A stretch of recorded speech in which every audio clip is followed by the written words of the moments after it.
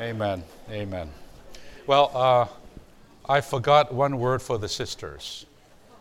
One more case for you sisters. And so here it is. So this is a word for the sisters, bro. In Acts chapter 17, you have Paul. There was a description about this place in Berea. So-called today, they call them Bereans. And these are people who are more noble than the Thessalonians. And it says that they examined the scriptures daily. And the important thing in this case regarding the sisters was that in mentioning these believers, particularly, it was noted that, let me see, where am I? Chapter 17, it says, for they received the word, listen, with all eagerness. Again, attitude. This weekend, I have a big burden about attitude. Not even just about the word itself, but about our attitude toward that word. Attitude means everything. How you regard someone, or how you regard a certain situation, or how you regard a certain matter, your attitude, your approach determines a lot. What will take place, what will happen. And so here they received the word not kind of in a minimal way, but with all eagerness. You see that eagerness, that attitude there? There's a kind of seriousness. There's a kind of sincerity. There's a kind of exercise there. Examining the scriptures daily to see whether these things were so. So they were checking the Old Testament almost against what Paul was preaching, just to make sure, right? And therefore many of them believed. And there were not a few Greek women of high standing and men. Now, why was that particularly mentioned? I don't know, but it must have impressed the writer, probably Luke in this case. There were a few Greek women of high standing. These are not just women, like country folks. These are educated Greek knowing women. And these women were there also examining the scriptures. So this is my last word to the sisters, that you should not despise yourself and just disregard yourself just because you're a sister. As far as this matter of studying the Word, this matter of knowing the Word is concerned, you should know the Word just like the brothers do. I really mean that. You may not give a message, as I said, like I am doing. You shouldn't. The Bible quite explicitly discourages sisters to speak in this kind of a way. But this is just a small part of our church life. A larger part is just a lot of occasions and opportunities for one-on-one and small group situation where sisters should be free, taking their position and not, what I mean, not overreaching, knowing their place. That's all important. But nevertheless, to speak. Even in 1 Corinthians chapter 14, the sisters actually are allowed to speak, to prophesy. All can prophesy one by one, as long as they do it in a proper kind of a way. I'm not here to just promote the sisters or anything like that, but let me tell you that a church will be quite blessed if there is a contingent of sisters that are like that. They are proper sisters. They know their place. They're not here to take over. They're not, the brassy type. You know what I'm saying. But yet, they're spiritual. They really are spiritual, and they are in the Word. They dive into the Word, and they know, they have the revelation. They see things in the Word. And they would what? They would have the ability to teach in this kind of a small situation, one-on-one situation of the truth of God's Word, and to minister Christ with the Word of God. And this would be marvelous. And also, of course, in a small group situation, and even the prophesying meeting that we call today. So here's a word for you, sisters, okay? Amen. I heard some sisters are quite happy about this afternoon. Others feel quite burdened by me. Like I put a lot of pressure on them. I think it's a matter of attitude again. I did challenge the sisters. I did say something to the sisters in quite a serious way. I did. But that's not because I want to heap unbearable burdens on the sisters. That's because I esteem the sisters. Tell you the truth. I am one who esteem the sisters of the church. If you don't know me, that's what I am. That's who I am. And I esteem them because in my experience, how much help I receive from sisters, and also in my church life and in my service, how much I observe sisters that are so useful in the church life in this regard. Not just cooking, not just doing laundry, not just making up the beds, not just providing hospitality. All those are very needful and very, very wonderful thing for the sisters to do. But we need sisters that are spiritual among us. Not in that kind of cuckoo way, right? That kind of funny way. But in a proper kind of a way. In the campuses, we need more sisters that can teach the young ones, you see, with the Word of God. It says in Titus that the older women should train the younger women how to be, you see. And all this is considered even part of the teaching, the apostles' teaching. Can you believe it? So I am challenging the sisters to be such. Then the church life, our church life everywhere would be full and much enriched.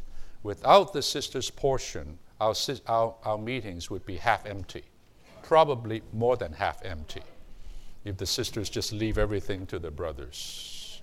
No. Sisters, you should get into the Word as a believer. All right? I hope you get what I'm saying.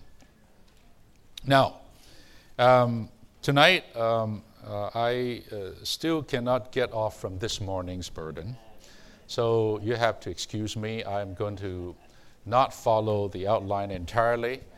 That is in your hands, because I need to finish my burden from this morning, which is a bit of the centerpiece of this weekend. So we were talking about pray reading, or to use my term, to pray the Word. I choose to use this term just to get us out of that word pray reading, which may conjure up a certain kind of idea or impression within you, which may not be entirely accurate. In fact, that concept that you possess of pray reading may be itself an obstacle to your experience of the Spirit Word. So I don't use the word pray reading. I just say pray the Word.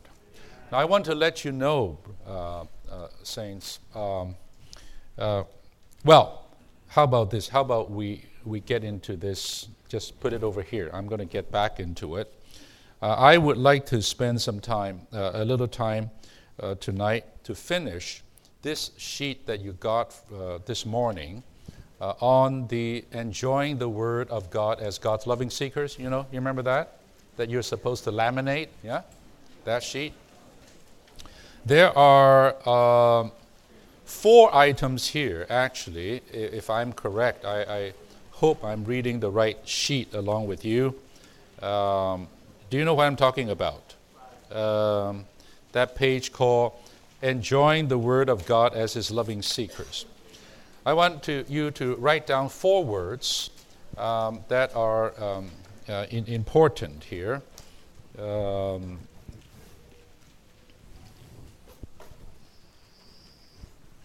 And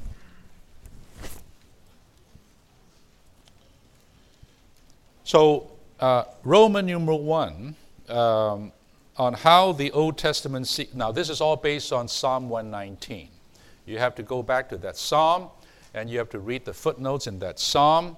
Maybe this is a good time to give you a post-conference assignment. All right? So the conference doesn't end tomorrow. This is just a kickoff point. You have an assignment now. The first thing when you go back this week is to read Psalm 119. And don't just kind of read it, study it a little bit. It's the longest psalm in the Psalms. And if you can, I would strongly suggest that you get into those few messages somewhere around in the mid-50s, 56, 57, 58, or thereabouts. You can find it in the life study of Exodus, not Psalms. Life study of Exodus, where Brother Lee talked about the law that was given to Israel, and how that law depends on attitude again. How you treat that law will determine what kind of person you are. One way is to treat the law as something to keep as God's commandments by your own strength. And the result is you will enter under this, you'll be in the slavery of that law, because you can never fulfill it. And that's what most of Israel did, who said, we will do it. Little did they know that law is not for them to do. That law is for them to enjoy. They got onto the wrong track. And what a blunder. What a tragedy as a result.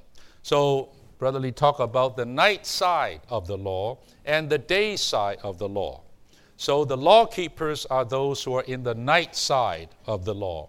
But then we have these loving seekers, godly men who wrote some of these Psalms, especially Psalm 119, on their love for the law, the same commandments. But there, they did not treat it as commandments merely for them to keep. They were there just delighting in it, loving it, enjoying it, treasuring it. They were in the right place with the right attitude. So the law became not demands but supply. Actually, the law is nothing more than a photograph of God, the testimony of God. That means it is a picture of God. And that is not for you to try to act like God. It's like a monkey trying to act like man. So don't try to do that. Enjoy it. Take it in. And pretty soon you will be God by enjoying Himself in His Word. So that's the background. So in Roman numeral 1, your word here should be prerequisite. This is the prerequisite. How do I become such a person who enjoy the Word? Like they enjoy the law, today we enjoy the Word of God. There's some prerequisites. And number 1, I'm going to be very quick. You have to seek God with all of your heart. How can you enjoy the Word if you don't even seek God Himself? You are treating the Word, God's Word, and God as two different things. That will never work. You have to be a God seeker to enjoy God's Word. That's a prerequisite. You have to love the Lord. You have to love God with all your heart. Then His Word will come alive. Amen. Then His Word will be living to you. Amen. Prerequisite number 2, you have to love God's name. This is in Psalm 119. So, you have to love, oh Lord Jesus. You know, in my personal prayer reading, I personally, by myself, I don't use the word say amen that much. It's kind of weird to say amen to yourself. I hear some brothers do it. It's kind of weird, amening yourself. But I will tell you, my prayer reading is full of Lord Jesus. Oh Lord, oh Lord, receive the word of the Spirit. Lord Jesus, receive. Amen, right? Something like this. So, you have to call on the Lord's name. Actually, I cannot read without the Lord's name. Yeah, I can. I don't know how you do it. Then I descend into da-da-da, amen, da-da-da, amen. It's not a prayer. It's a formal, mechanical repeating of something. You just tack a word, amen. And no wonder we don't get that much out of our prayer reading. It's a mechanical exercise. I tell you, when you say, oh Lord, mix in with the word, I tell you, that turns the word into prayer. So try that. Call on the Lord. Okay, number 3, they entreat God's face. They want God's face. So again, the Augustinian quote, right? Treat the word of God, the scriptures, as the face of God. So come to God's face. Every time you open the Bible, see His face. Look for His face. That means look for His presence. You just want His presence. That's why you come to the Word. You don't come to the Word just for information. You don't just come to the Word for anything but God's own presence. You're right. You're the right person now. You got the right attitude. Okay, next one. They ask God's face to shine on them. Not just God's face, but God's face would shine when you come to His Word. If you're this kind of person, the Word is always open to you. Always living to you. Trust me. They walk in God's presence. If we don't walk in the Lord's presence, we don't walk with the Lord, we're just walking one leg in the world and another leg in sin and another leg in... I'll tell you, you can come to the Bible all you want. The Bible is like a closed book. Because you're not fulfilling certain basic prerequisites. You're the wrong person to come to the Word. You're wrong. So the book is like locked up to you. So you have to have a certain daily walk. You have to walk in the Lord, with the Lord. Then you're the right person to come to the Word. Some people, I think including Brother Watchman, he said that reading and studying the Bible depends on the person, not on the method. We like, give me an app, That's the best method to study the Bible. You can get 10 of the best apps, but you're the wrong guy. You're wrong. Those apps won't help you. It's not the technique, it's your being, your person, whether you're right with the Lord or not. This is a huge, big principle. Okay?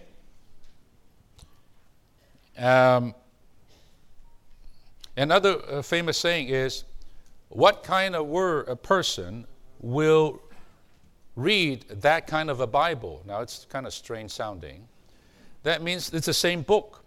But after you read it, you just find all kinds of funny stuff. You know, there's a lot of funny stuff in the Bible. And you just pick up all the funny stuff. Or if you are a moralist, you can go to the Bible and pick up a lot of good stuff on morality. And you spout these things and say, yeah, I know the Bible now. You don't know the Bible. You miss God. You just pick up the moral things because you are in that realm. Do you see what I'm saying? So the Bible is there, but the persons are different. So when we come to the Word, there's a great exercise to become the right person so that the Word will always be open to us. Finally, they consider God's law to be God's Word. Okay, the second Roman numeral that you have on this is the word attitude. Okay? After prerequisites, you need all these 26 points, A to Z, which I quickly read last night, that all have to do with your attitude, your approach to God's Word, how you regard the Word of God, how you treat the Word of God. So please read Psalm 119 and read those few life study messages in Exodus, and you'll be quite enlightened. I don't have the time. Romans 3, you have the word here is function. This some points here tell us from Psalm 119 all the great functions of the Word, and I'm going to be very quick. A, as God's living Word, the law functions to minister the living God to His seekers. So the first function of the law, the first function of the Word of God is to, in fact, minister God Himself to you. Never forget this.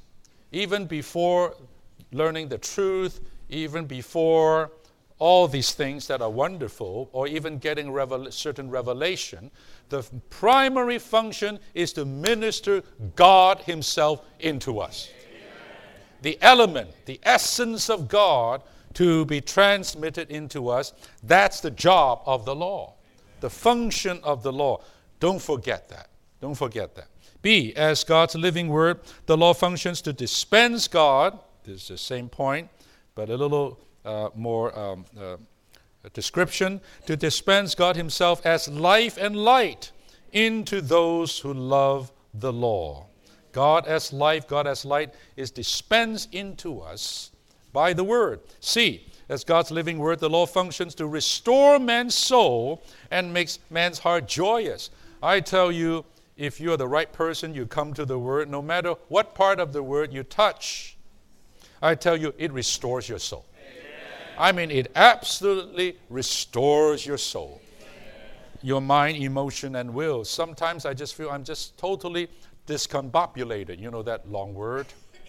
I'm just kind of not in a good situation. I'm just not in a good state.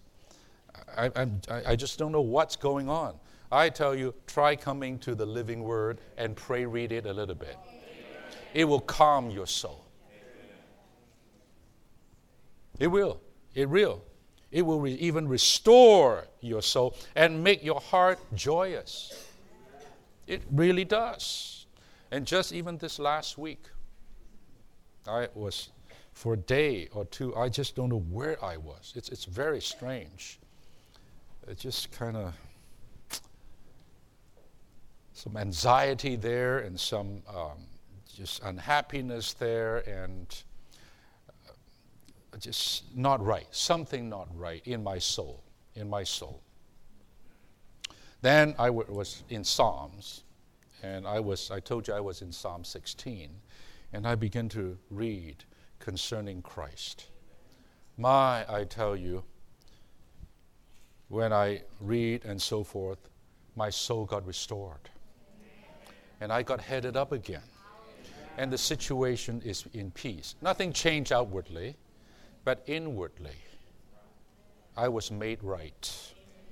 And my heart became joyous. Dear brothers and sisters, this is not some psychological thing, imagined thing. This is very, very real. Very real. We don't need to pop those pills.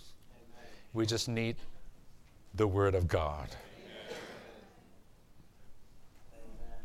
D, as a living Word, the law functions to bring us salvation. The Word save us, bring us salvation. E, as a living Word, the law functions to strengthen, comfort, and nourish. Aren't these all wonderful words? My goodness. Oh. Don't you need strengthened? Amen. Really. I mean, you just feel so weak one day. You need strengthening. You need comfort. We all need a lot of comforting. And a lot of nourishing. The Word provides that. F, as God's living Word, the law functions to uphold us, to keep us safe, and cause us to have hope. Amen and amen. So this is absolutely real. When you pray, read, all these things happen. All these things happen. And G, as God's living Word, the law causes us to enjoy God as our portion.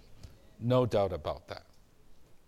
H, as God's living Word, the law causes us to enjoy God's countenance and the shining of His face. That's a function of the Word, to bring God's face to us. I, as God's living Word, the law causes us to enjoy God as our hiding place and shield, and also enjoy God's help and well-dealing. That the Old Testament saints really experienced that when they touched the law in a proper way. So today, much more so in the New Testament, much more so. J, as God's living Word, the law functions to make us wise and give us understanding. We need wisdom. We need understanding. The Word gives us that. K, as God's living Word, the law functions to give us proper discernment and knowledge. Sometimes you don't have that much discernment. I tell you, the Word provides the discernment. I don't know how many times I didn't know what to do. I didn't know certain decision to be made. I touch the Word. I pray, read the Word. Or sometimes I am with some brothers. We're in the Word together. And just in that process, and what we're touching has nothing to do with my decision. Nothing. But just by being in that Word, I got clear. You say, no. I'll tell you no. It's not imagined. It's not some psychological mental exercise here. No. It's very, very real. Where L, as God's living Word, the law functions to keep us from sinning and from every evil way. The Word really keeps us. Young brothers and sisters, there's a lot of temptation out there, all over the place today, of the terrible, most terrible sort. What will keep you from sinning, from the evil way? Spend more time in the Word. Amen. And less time on, you know what.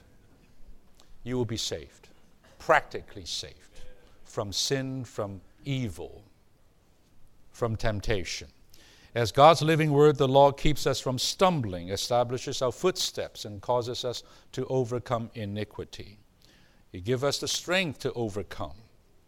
Dear brothers and sisters, it establishes us. To this day, I'm 60-something. I live quite a long time on this earth, and have accumulated a fair amount of human experience.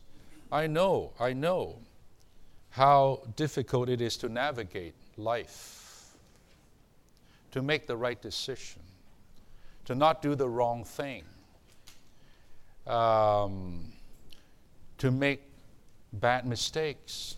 Yeah? What preserved me?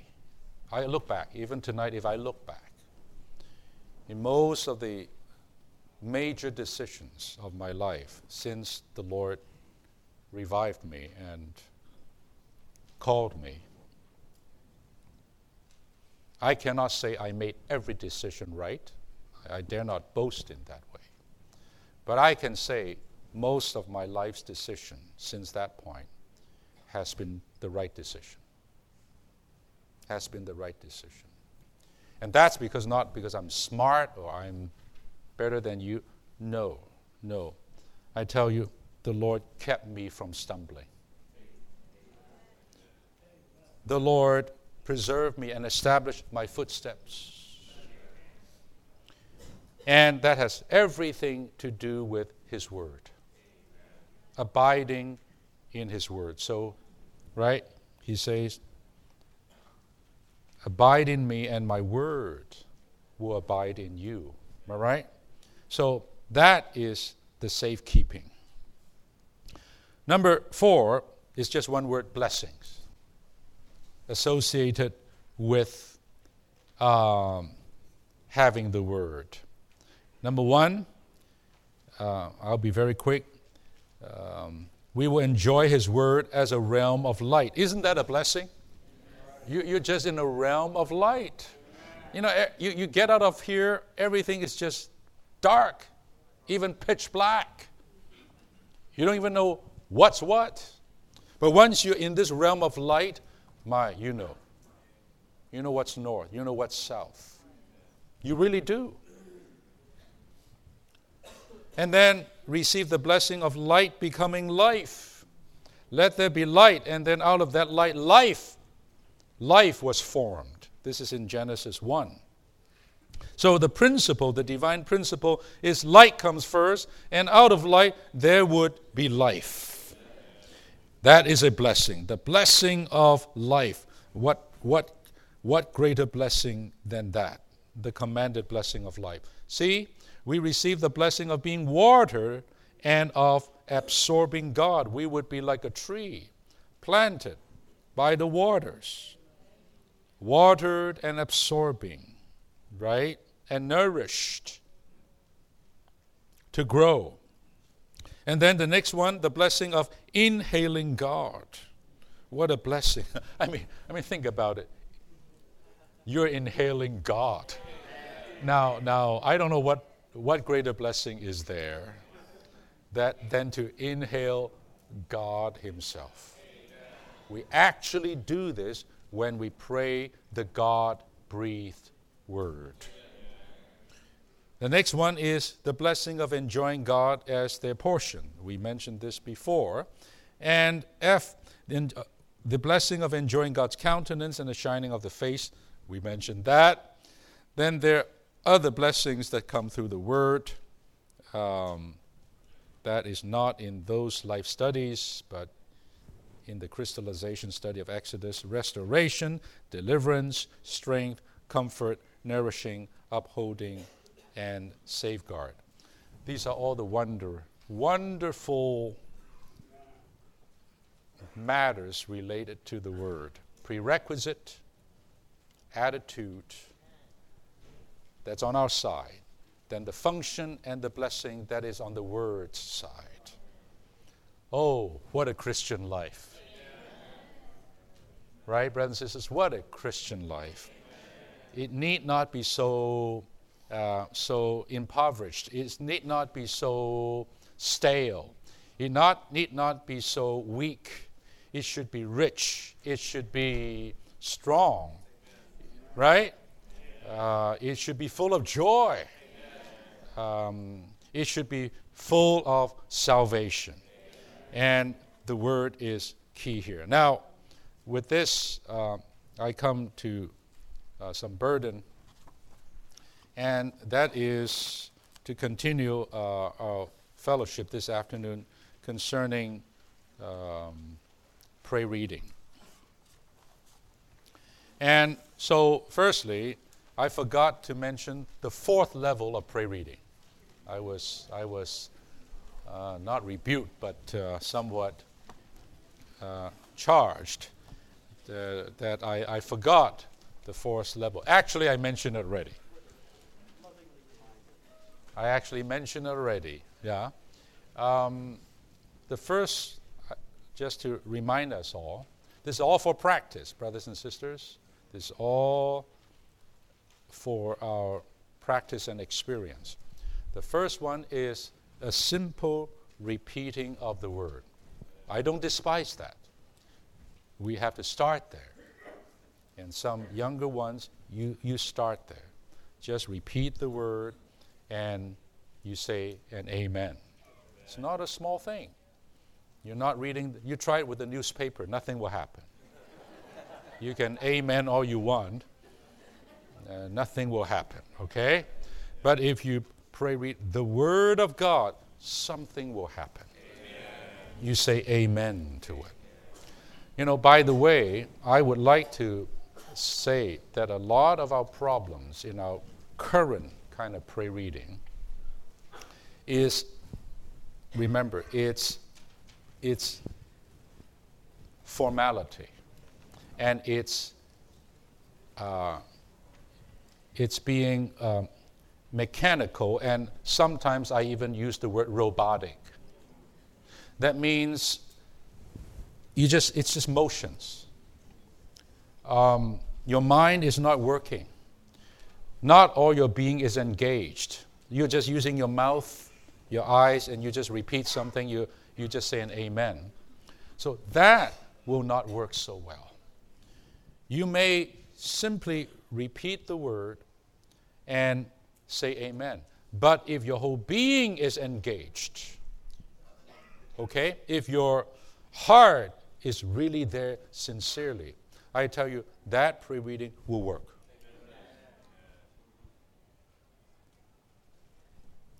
Then I would say that is the first level, right?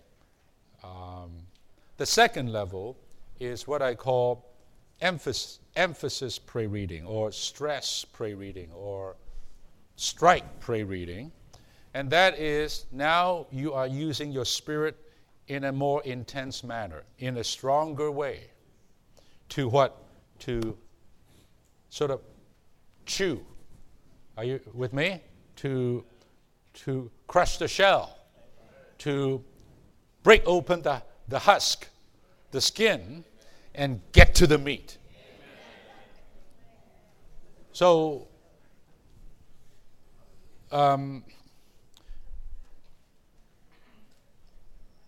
know, a lot of times the good stuff needs some effort, you know. And that's what I'm talking about. The word is there. It's full, it's rich, it's nourishing. But you have to exercise to get to the meat, the nourishing part. And so you must exercise your spirit more. So they're saying, by the way, I would say one reason why our prayer reading has regressed is due to the fact that our exercise of the Spirit has regressed. We don't apply our Spirit, use our Spirit in a strong enough way. And so when we come to the Word, we get this far, but we never got that far. I liken it, you give me something, I just licked it. Did I get something? Absolutely. Is it tasteful? Totally. Did I get full? No. Did I get really nourished? No. Did I get what I need for the day? No. A lot of our prayer reading is like this. So the result is the saints, they really are not, they are actually malnourished. You say, I pray read, I do my amen in the morning for 10 minutes. Yeah, you did your amen in the morning. You tasted something. You get some fleeting enjoyment. You did. It's real. But not enough food. Not enough serious nourishment that will keep you going for the day. That will save you. That will strengthen you. You didn't get that. Those riches, those deeper riches of Christ. So you and I have to exercise the Spirit a little bit more. And if you feel you don't have that kind of a practice or strength, try it with a few brothers. They will help you. Or sisters, come together and let them pull you along. But eventually, no one can eat for you. Therefore, you still have to exercise. And I did a lot of that. I told you I came into the church life through a prayer reading session exactly like that. And I broke through. I broke through. In the beginning. Don't just in the beginning. Amen. In the beginning. In the beginning. Amen. Sisters, can you do that? In the beginning. You say, oh, you don't need to wave your hand like this. You know, come on. We don't need to be so,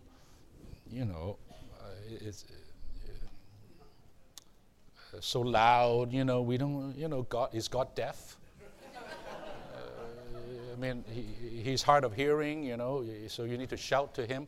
No. The loudness, the exercise of the Spirit is not for God's sake, it's for your sake. I tell you, when you are not so strongly exercised, you can still be halfway, at least, in the mind. A lot of us pray read in the mind.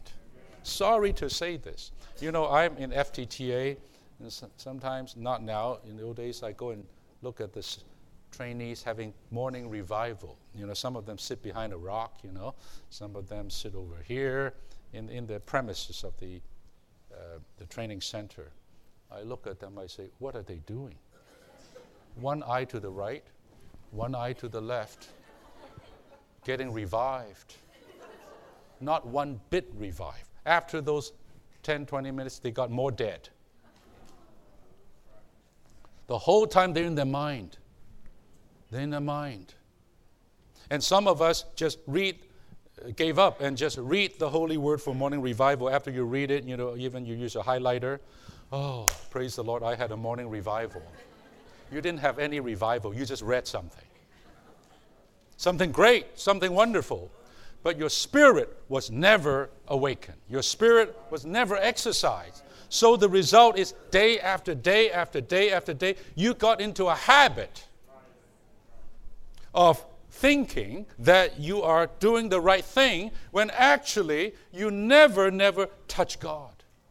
You never really touch the life in the Word. You never breathe in the Lord. So you never got revived and you're not vitalized and you have to trudge on in your church life. Slog on in your church life without the supply. You say, I'm doing it. I'm doing what I should be doing. Dear saints, I really hope that many of you, if you're like this, you will break this vicious cycle and come into another place. Now that's why I'm laboring so much this weekend. I know these things sound like, whoa, not so high, but I have observed many saints, their problem is not that they don't love the Lord, they don't care for the truth, or they don't. No, it's because they have built up a wrong habit. They did not get the wonders of prayer reading. Amen. I mentioned this morning the Spirit and the Word, the two great gifts from God. All right? Let me tonight tell you something more. The gift is the Spirit, the life-giving Spirit, God Himself, right? That's very clear. The Word, my goodness, I'll tell you, the Word is wonderful. The eternal Word is God. The living Word is Christ. The written Word is the Bible. Am I right? And the Spirit Word. Aha. Now I come to this point. You have the Spirit here, and you have the Word here. Let me tell you, all Christians have this. A true believer all have these two things, the Spirit within and the Word without.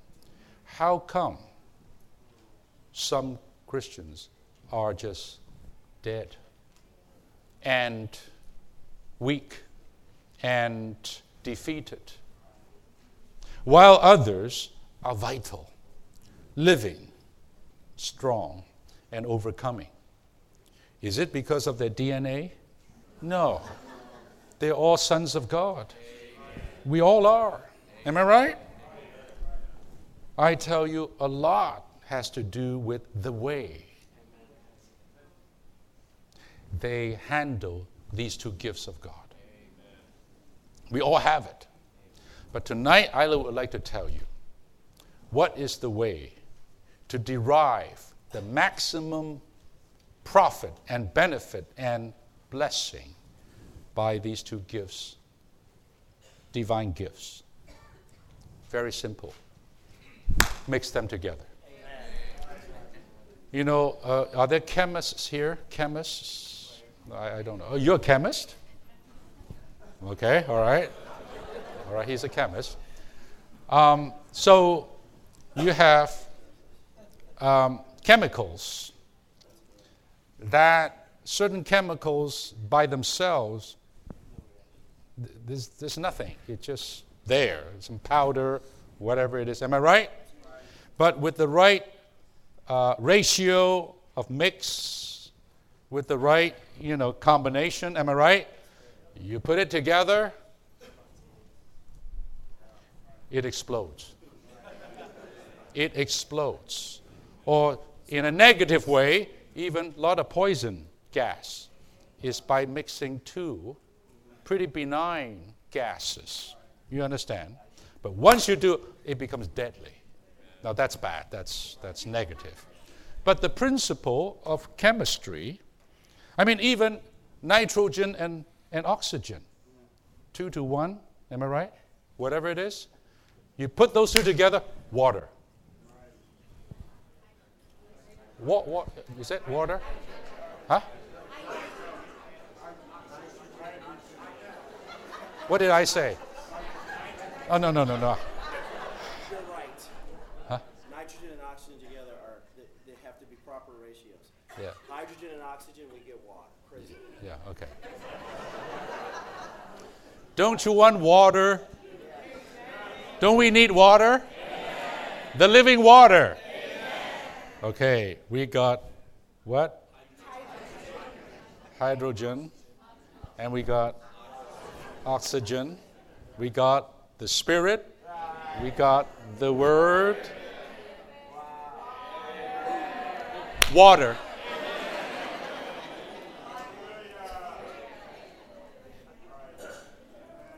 Brothers and sisters, let me tell you, this is God in function, in operation, as the Spirit and the Word.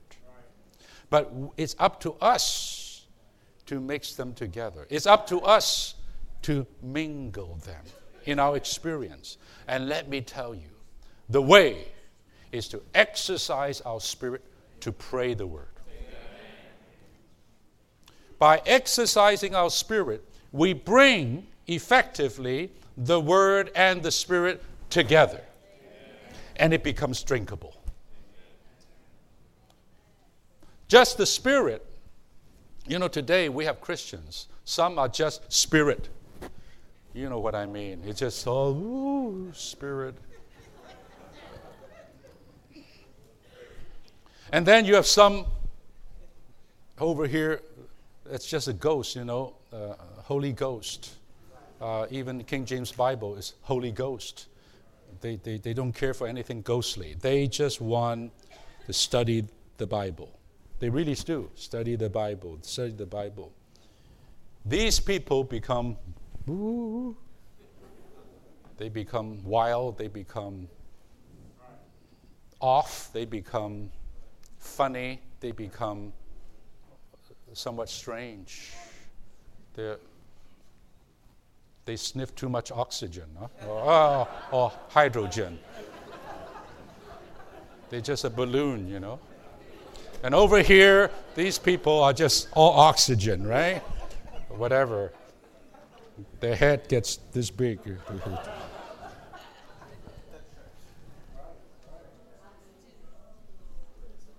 I tell you, today, really, Pentecostalism, fundamentalism, somewhat like that. But brothers and sisters, we are the balanced ones. We come back to the Word and find what the Word says. The Word says both are God, but both are to be put together. Then we have the proper experience of God as water or as whatever, all as our portion.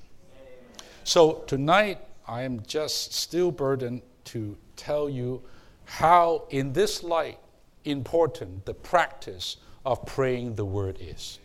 It's not a church-side practice.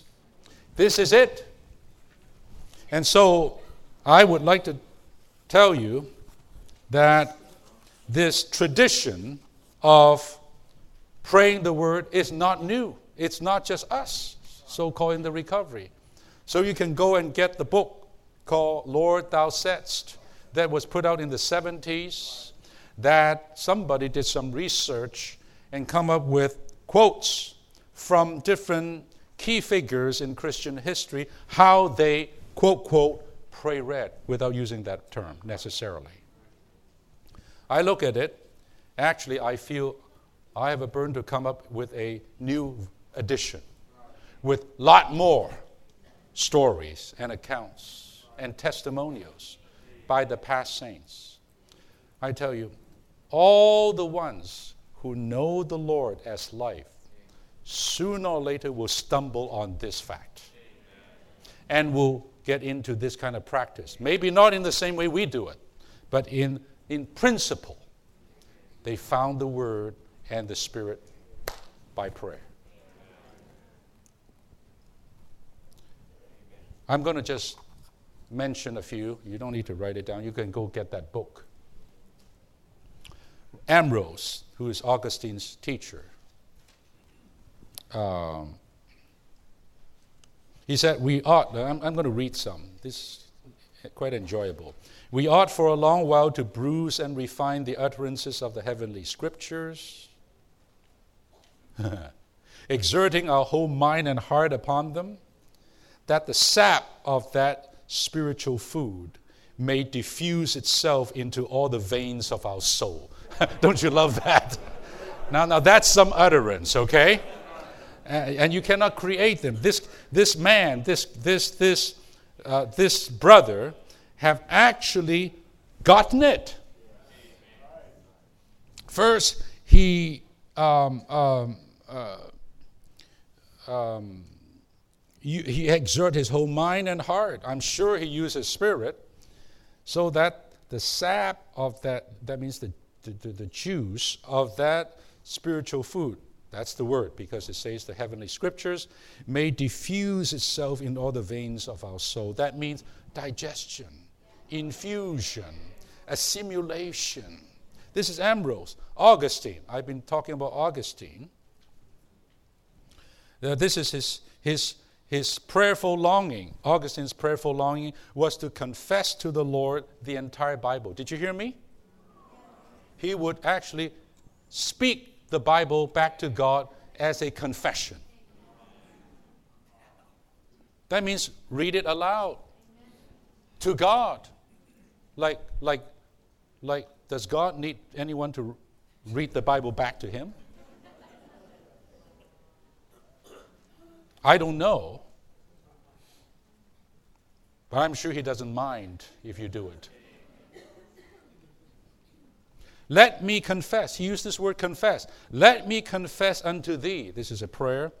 Whatsoever I shall find in thy books, and hear the voice of praise, and drink in thee, and meditate on the wonderful things out of thy law, even from the beginning, wherein thou madest the heaven and the earth, Genesis 1, unto the everlasting reigning of thy holy city with thee, Revelation 22. The whole Bible. The whole Bible, Augustine wanted to confess it, and in this confessing, he will praise, he will drink, he will meditate. If this is not prayer reading, I don't know what this is. You know, he's the one who wrote The City of God, the great Christian classic. He wrote the book Confessions, great Christian classic. Augustine. Luther, okay, Martin Luther, the great German reformer. He related his own experience of his dependence on the Word of God for his prayer, and how he needed prayer even in his study of the Scripture. He learned the secret of mingling hydrogen and oxygen, the Word with the Spirit in his prayer. So here he is replying to a friend about the best method to study the Scriptures. It is very certain that we cannot attain to the understanding of the Scripture either by study or by the intellect. Your first duty is to begin by prayer. Of course, in this case, he's talking about studying the Word to be preceded by prayer. It is true.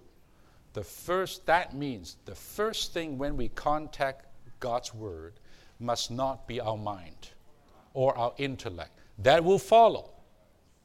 But the first thing is we must touch the Word, the Spirit Word, with our spirit. By means of all prayer. All kinds of prayer. You just pray. And what better than to pray with the very Word of God?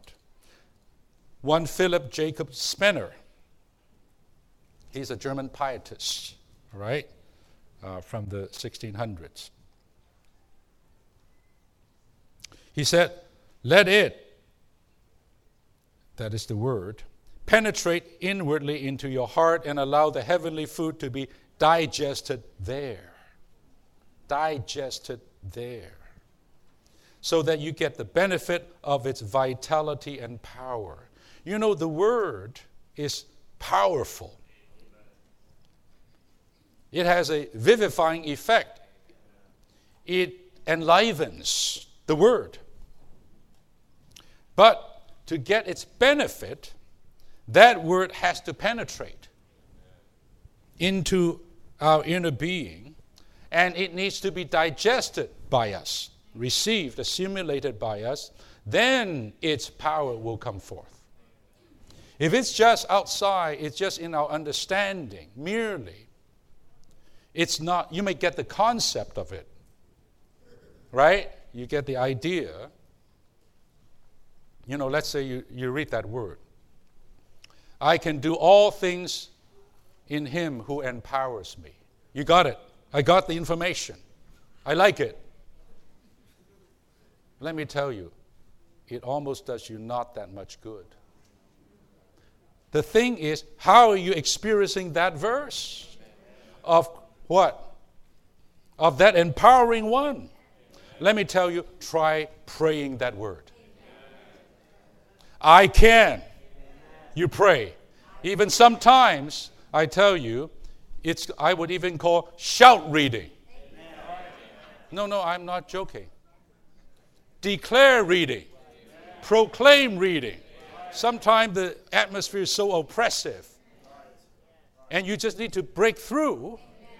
And so I do this from time to time. I can. Amen. Lord, I can. Your word says I can. I say amen. I can. I can do all things. Not just something, but all things. I can do all things. Amen. Praise the Lord. I can do all things. You see what I'm doing? I'm not just gotten a piece of good information that I can do all things. I'm actually eating the can-do one. I am actually eating the powerful one. I'm not just relishing that prospect of being empowered. I'm right now actually accessing the power plant itself. And this 1,000,000 watts is right now being I'm getting electrocuted. I'm getting electrified by the Spirit Word. And I'm right now being empowered. So that ceases to be just an objective doctrine. It becomes now my present experience. I just a God. But to do that, you have to use your spirit. You cannot not use your spirit and expect to eat this, because this is juicy. This is something you need to crack the nut shell to get to the meat. You know, you eat crabs, you know. I hate eating crabs. You break, only a little piece of meat, you know. All this effort, just a little piece of meat. Dear saints, I tell you, I hope in the church life, we will build up a culture of prayer reading. What is that song that says, everywhere the sound of prayer reading? We have some song like that. The sound of prayer reading is everywhere. We cannot sing it with a good conscience nowadays, because that's not the case. But in the old days, oh my goodness, everywhere you turn, somebody's prayer reading. I mean, it was a culture. Prayer reading is not some optional side thing. Prayer reading is church culture. We live by prayer reading. And the church life was filled with dynamism and impact like you couldn't believe. We were not like a plane that is just have enough fuel just to circle on the tarmac and never take off. It's not enough fuel, just enough to just circle around. What kind of plane is that? I mean, to take off, especially from Orange County Airport, because of the neighbors, full throttle. I mean, the plane goes, woo, like this. That at, 3,000 feet, then it drops down to, to do this, the kind of thrust and lift that is needed, you need full power. I see some saints, dear, wonderful, good saints, never taken off in their Christian life, just circling. Come to the meeting, they're doing the things, circling, moving. They're not dead, they're moving. Always on the tarmac. I never seen them soar. I never seen them overcome gravity, which is the most powerful force yet discovered, or electromagnetic, one of those. But gravity is a pretty big one. You need a lot of power to overcome gravity. And we're supposed to soar in Christ. Am I right? Positionally, we're in the heavens. But how about experientially? Just many even churches. After a few years I came back, they're still circling the terminal. A few years ago they're circling, now they're circling another terminal. Still in the same airport. Yeah, it just saddens me. I said, when are you going to take off? When are you going to take off? No. Now, there are many reasons, there are many factors, but tonight I identify one key one. And that's fuel. Shortage of fuel. Spiritual fuel.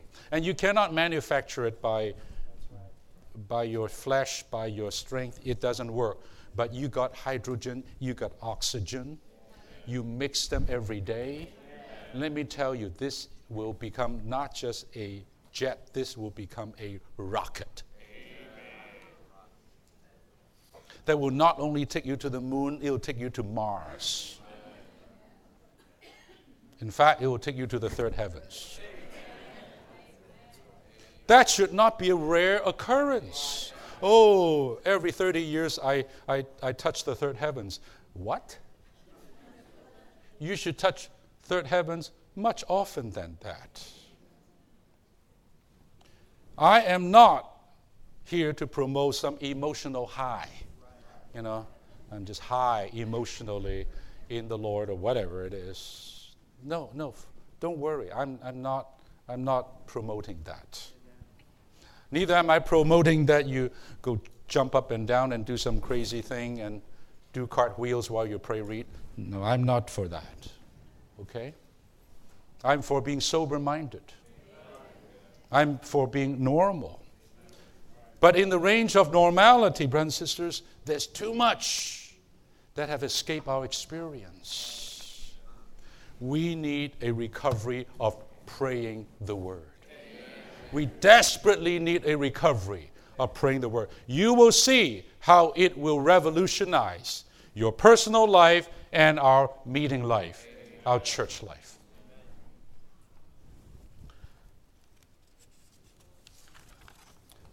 George Whitefield. You all know George Whitefield, the great evangelist, the Wesley brothers' contemporaries. He said this, "My mind being now more open and enlarged, I began to read the Holy Scriptures upon my knees, laying aside all other books and praying over, if possible, every line and word. This proved meat indeed, M-E-A-T, and drink indeed in my soul. I daily receive fresh life and light and power from above." Here is a person who prayed read on his knees the Word. Now, he is a great preacher with a booming voice that he can preach in outdoors to 15,000 people in a square, in a field. He was known for that.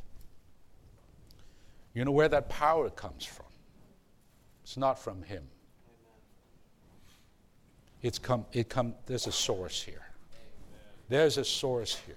Brothers and sisters, don't we need to open the Word and pray every line and every word to be empowered and refreshed and strengthened in the same way?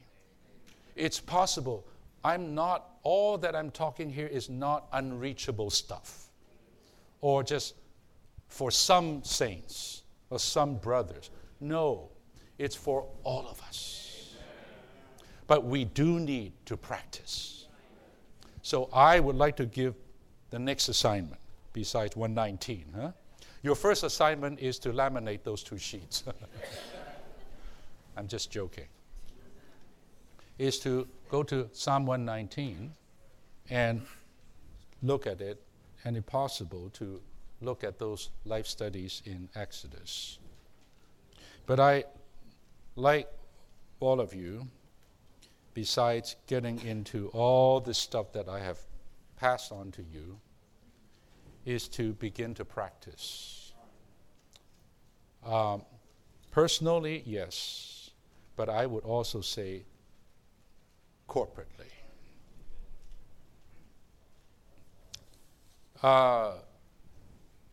So I like to say this.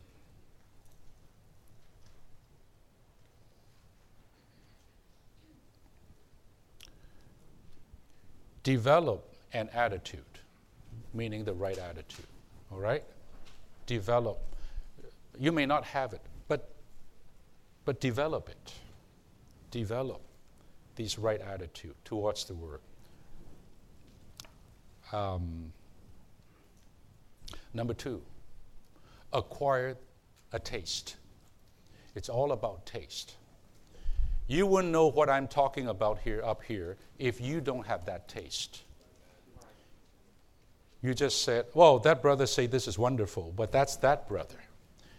Have you tasted this? Once you have tasted this, you would want it because it's highly addictive, highly pleasant, and highly enjoyable. It's real. You have to acquire the taste for praying the Word. And the supply and the satisfaction and the joy that you get from such living practice. All right? Number 3, cultivate a habit. It's all about habit. Don't just do it once in a great while or when you feel inspired to do it. I would say do it daily. Yourself, right? And with others. You don't need a long session, but sometimes it's not bad to have a long session because it trains your spirit. It makes your spirit strong. And sometimes you just need to dig that much to hit the gusher. Sometimes, in my personal prayer reading, not every time I pray read and I say, whoa, I got it. No. There are times I have to labor for 5 minutes, 10 minutes until I touch the water in the Word. But if I give up at minute 5, I never reach water. Do you see what I'm saying?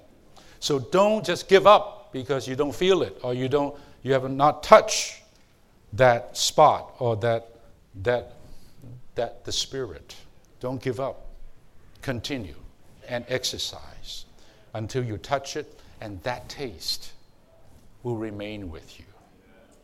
To this day, brothers and sisters, I almost live by that taste. I almost live by that taste. That taste daily draws me. The taste of God, right? Daily draws me back to Himself. It's not a routine. It's not someone forcing me to do something. I need the fix, You understand what I'm saying? I need the Lord. I need Him every day. But if not, you don't have the taste, you don't care for it. Whether you have it, you don't have it, you can still go about your day quite fine because you did not have that, acquired that particular taste. Taste and see that the Lord is good. Number four.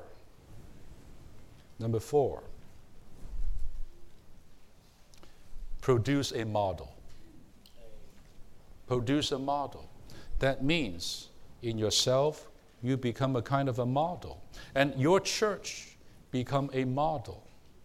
A kind of a model of this kind of praying with the Word.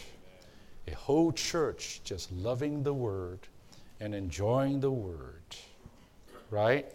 And really living the Word. Today, in the Lord's recovery, we're filled with riches, filled with the highest revelations, right? Filled with the deepest truths. So much so, I told the brothers, right, the other day, I said I put together on a sheet of paper 52 or 3 major truths recovered by Watchman Nee. And another 35 or so major truth recovered by Witness Lee. And I can show you. These are not foot washing. These are not minor leaves of the truth. I'm talking these are basic truth, fundamental truth, even central truths. We are full, brothers. We are just full of these riches. But I think that is not the problem.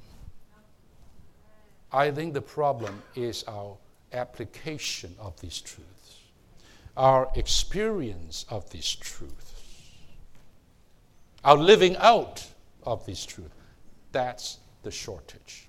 And this is why a weekend like this, I didn't bring more truth to you, not because I have no truth, but because I'm burdened that these truths would become living truths, applied truths, lived out truths in our lives, in our church life. Then we will really be the testimony of Jesus, the golden lampstands everywhere. We will have the strength, the power to execute, to carry out the Lord's commission with us.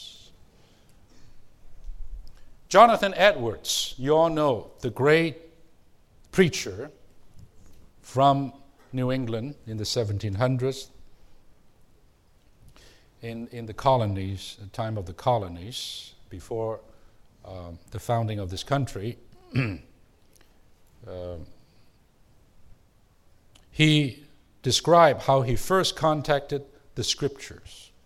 So, listen to this. He said, the first instance that I remember of that sort of inward sweet delight in God and divine things that I have lived much in since was on reading those words. 1 Timothy 1:17. Now unto the King, eternal, immortal, invisible, the only wise God, be honor and glory forever and ever. Amen. Right? You know.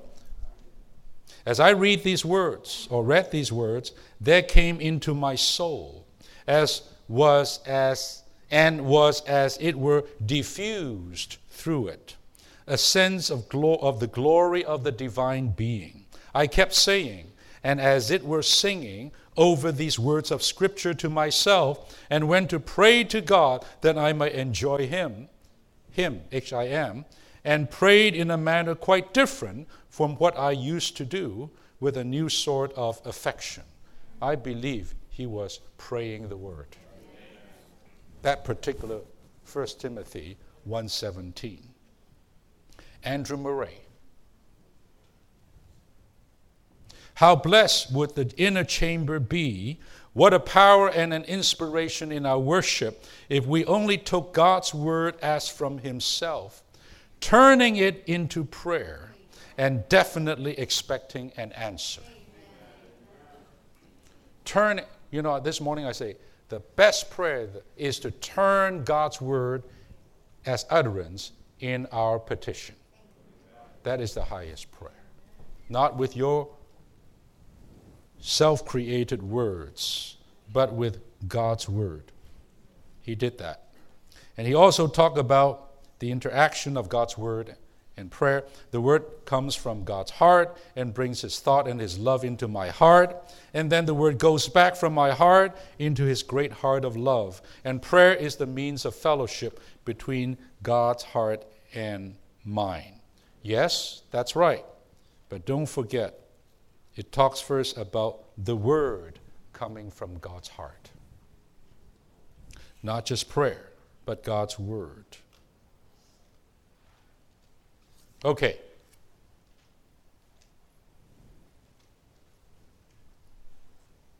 He said this somewhere.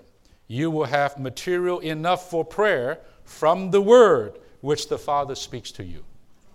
This is a prayer book. Not like the Anglican Church prayer book. This is the Word of God, the best prayer book. You don't know how to pray, just open and start praying. Hannah Smith, the one who wrote the famous book, The Christian Secret of a Happy Life, and Inner Life Sister. If we will take the words of God, listen, that is His revealed truth, into our lips and eat it. That is, if we will dwell upon His words and say them over and over to ourselves. Doesn't it remind you of musing? And thoroughly take in and assimilate their meaning in a common sense sort of way, we shall find that our soul is fed and nourished by them and is made strong and vigorous in consequence. Wow.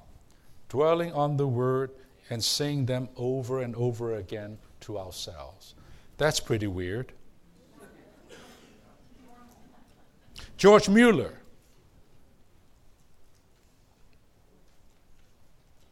I began therefore to meditate on the New Testament from the beginning early in the morning, when thus I have been for a while making confession or intercession or supplication or have given thanks. I go on to the next words or verse.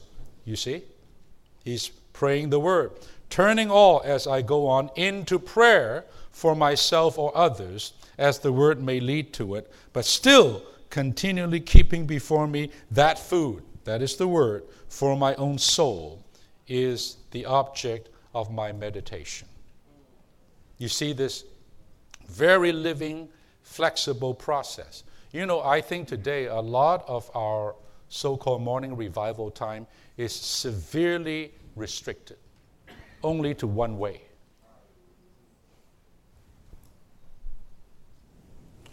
We do not have the rich and flexible and inclusive experience in our time with the Lord. Actually, I would like to tell you, that time that we spend with the Lord is not just a time of vitalization, of revival. Let me tell you, that is actually a time of worship. Worship. You remember the lady, the immoral woman in John 4? You remember that. Eventually, he drank the living water. Am I right? And he ran into town, etc., etc. And there, the discussion between him and her and the Savior was one of worship. You say, she said, that you should worship on this mountain. We say we should worship on this mountain. What do you say? The Lord says, it's not this mountain, it's not that mountain. The Father is still seeking the true worshipers. And the true worshipers worship not here, not there. They worship God, who is the Spirit and in reality. That means the place is not physical. The place is our human spirit. That means the sacrifices we offer in our worship is not the bulls and the goats anymore, but it is Christ, our reality. So this is the way we should worship. And then, after that thing, and after some more, the Lord worked on her and exposed her, this and that, and eventually he drank the living water. Brother Lee made the strong point that drinking, this lady drinking Jesus as the living water, was her worship to the Father. The Father got a huge worship that day from this immoral lady by drinking Christ. When you and I have a proper time with the Lord, I tell you, we are revived and vitalized. And God is also satisfied and worshipped. And in this worship, you cannot confine God. I mean, how about, brothers and sisters, every morning you are ready for an exploration, for another experience of Christ that you never had? How about that for a morning revival? And not still doing the same thing, the gray box, and then the white box, and then whatever else, and then you close the book. I did the morning revival, not one bit revived. You just got more information about the four living creatures or about whatever it is. You see what I'm saying? I'm not down on that book. That book has been marvelous. Has kept the churches, supplied the churches for decades now. The holy word for the morning revival. So I'm not on that. I'm talking about you and I have fallen into a kind of rut, a very prescribed way. You can never put God in a box. So here with George Mueller, he is reading, he is praying, then he may be petitioning, then he comes back to the word again, and maybe at a certain point he has a praise, and maybe at another time he has a song. Not that he's trying to have a variety show, but he is just in the Spirit, following the Spirit, and truly enjoying the word. Dear brothers and sisters, no wonder many of us dread morning revival. Like, do I have to really do it? I mean, do I really have to be revived? Can't I go on living like this? Not really missing the point, missing that touch. Some of us even could be serving once, but unrevived. And the burden gets heavier and heavier and heavier. Even the serving ones, even elders,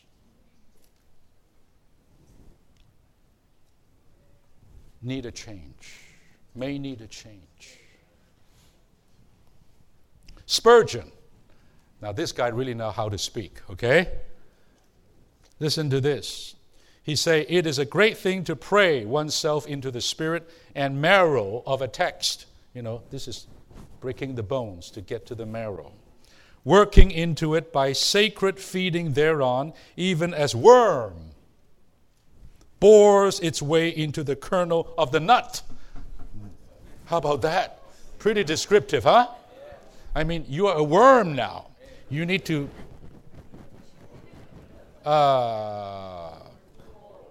burrow your way into the nut to get that whatever. The kernel of the nut. Prayer supplies a leverage for the uplifting of ponderous truths.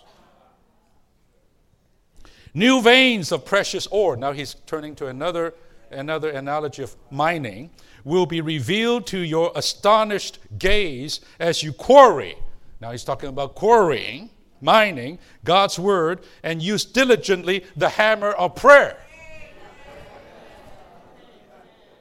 You want to crack that nut? You want to mine those treasures? Use your hammer of prayer. You need a jackhammer. You need a big one, right? You need to go like that. You say, oh, I'm here to mine. I'm ready. Your hammer is that big. What will you get? Nothing. You need to you forgot your hammer at home. You forgot the air supply. Am I right? The thing that will, in fact, you need some explosives to blow up the word. Whoa, I tell you, all the gold and diamonds will be flying all over the place. Dear saints, we don't have this attitude. We just, I have to hold morning revival. What a bummer, Why do they have to put up these thick books like this, Why won't they leave us alone? You don't have the taste. You don't know what's there. You don't know the gold and silver hiding. You are a worm that's lazy. You're a lazy worm, You don't care to burrow. This is the word of God, brothers and sisters. It awaits us. Use prayer as a boring rod. That is the exercise of our spirit as a boring rod. And wells of living water will leap up from the bowels of the word. I love Spurgeon. Who will be content to thirst when living waters are so readily to be obtained? But only to that person who has the right attitude and the exercise. Finally, Griffith Thomas, the great theologian from the last century, from the 1800 to the 1900, an American, I think. God's word is the fuel for our prayer. As we open the page in the morning, the promises prompt us to prayer. The examples incite us to prayer. The warnings urge us to prayer. The hopes of glory stirs us to prayer.